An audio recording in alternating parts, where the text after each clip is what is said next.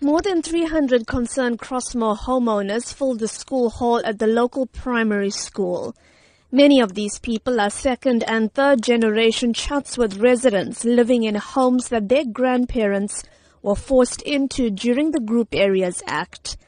They say that this is their home and that they do not want to feel threatened by land invaders. Since discovering the first attempts to put up a dwelling on March 20th, the community has set up a task team that manages concerns and contacts the relevant authorities to take action. Omi Naya heads up this team. She says the invaders have tried to start constructing in 6 confirmed spots in just 10 days.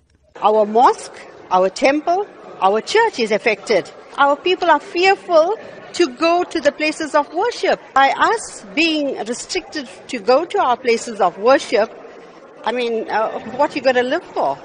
While the team acknowledges that the Land Invasion Unit, Metro Police and the SABC are working with them to monitor the area, they say they want active measures to be taken to make land invasion impossible. It is now the community who is going to cut grass, clean out bushes, cut trees. They have eventually tried to assist us. If they had kept and maintained the areas, we wouldn't be facing what we are facing at the moment. Spokesperson for the KwaZulu-Natal Department of Human Settlements, Mbulela Baloy, says they're working with the eThekwini municipality on the matter.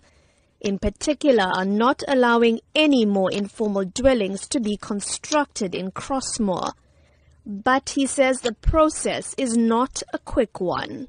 It has been happening for quite some time. Hence, we have decided that we have to be hands-on on the matter. We are also exploring legal avenues like going to the court to get an eviction order. But we are also in consultation with people who have invaded land because we have to make sure that we do respect the provisions of the Prevention of Illegal Eviction Act. Earlier this week, the municipality's head of Parks, Culture and Heritage, Tembing Khozi-Ngobo, told the SABC that the municipality's stance on land invasions was to act firmly and swiftly.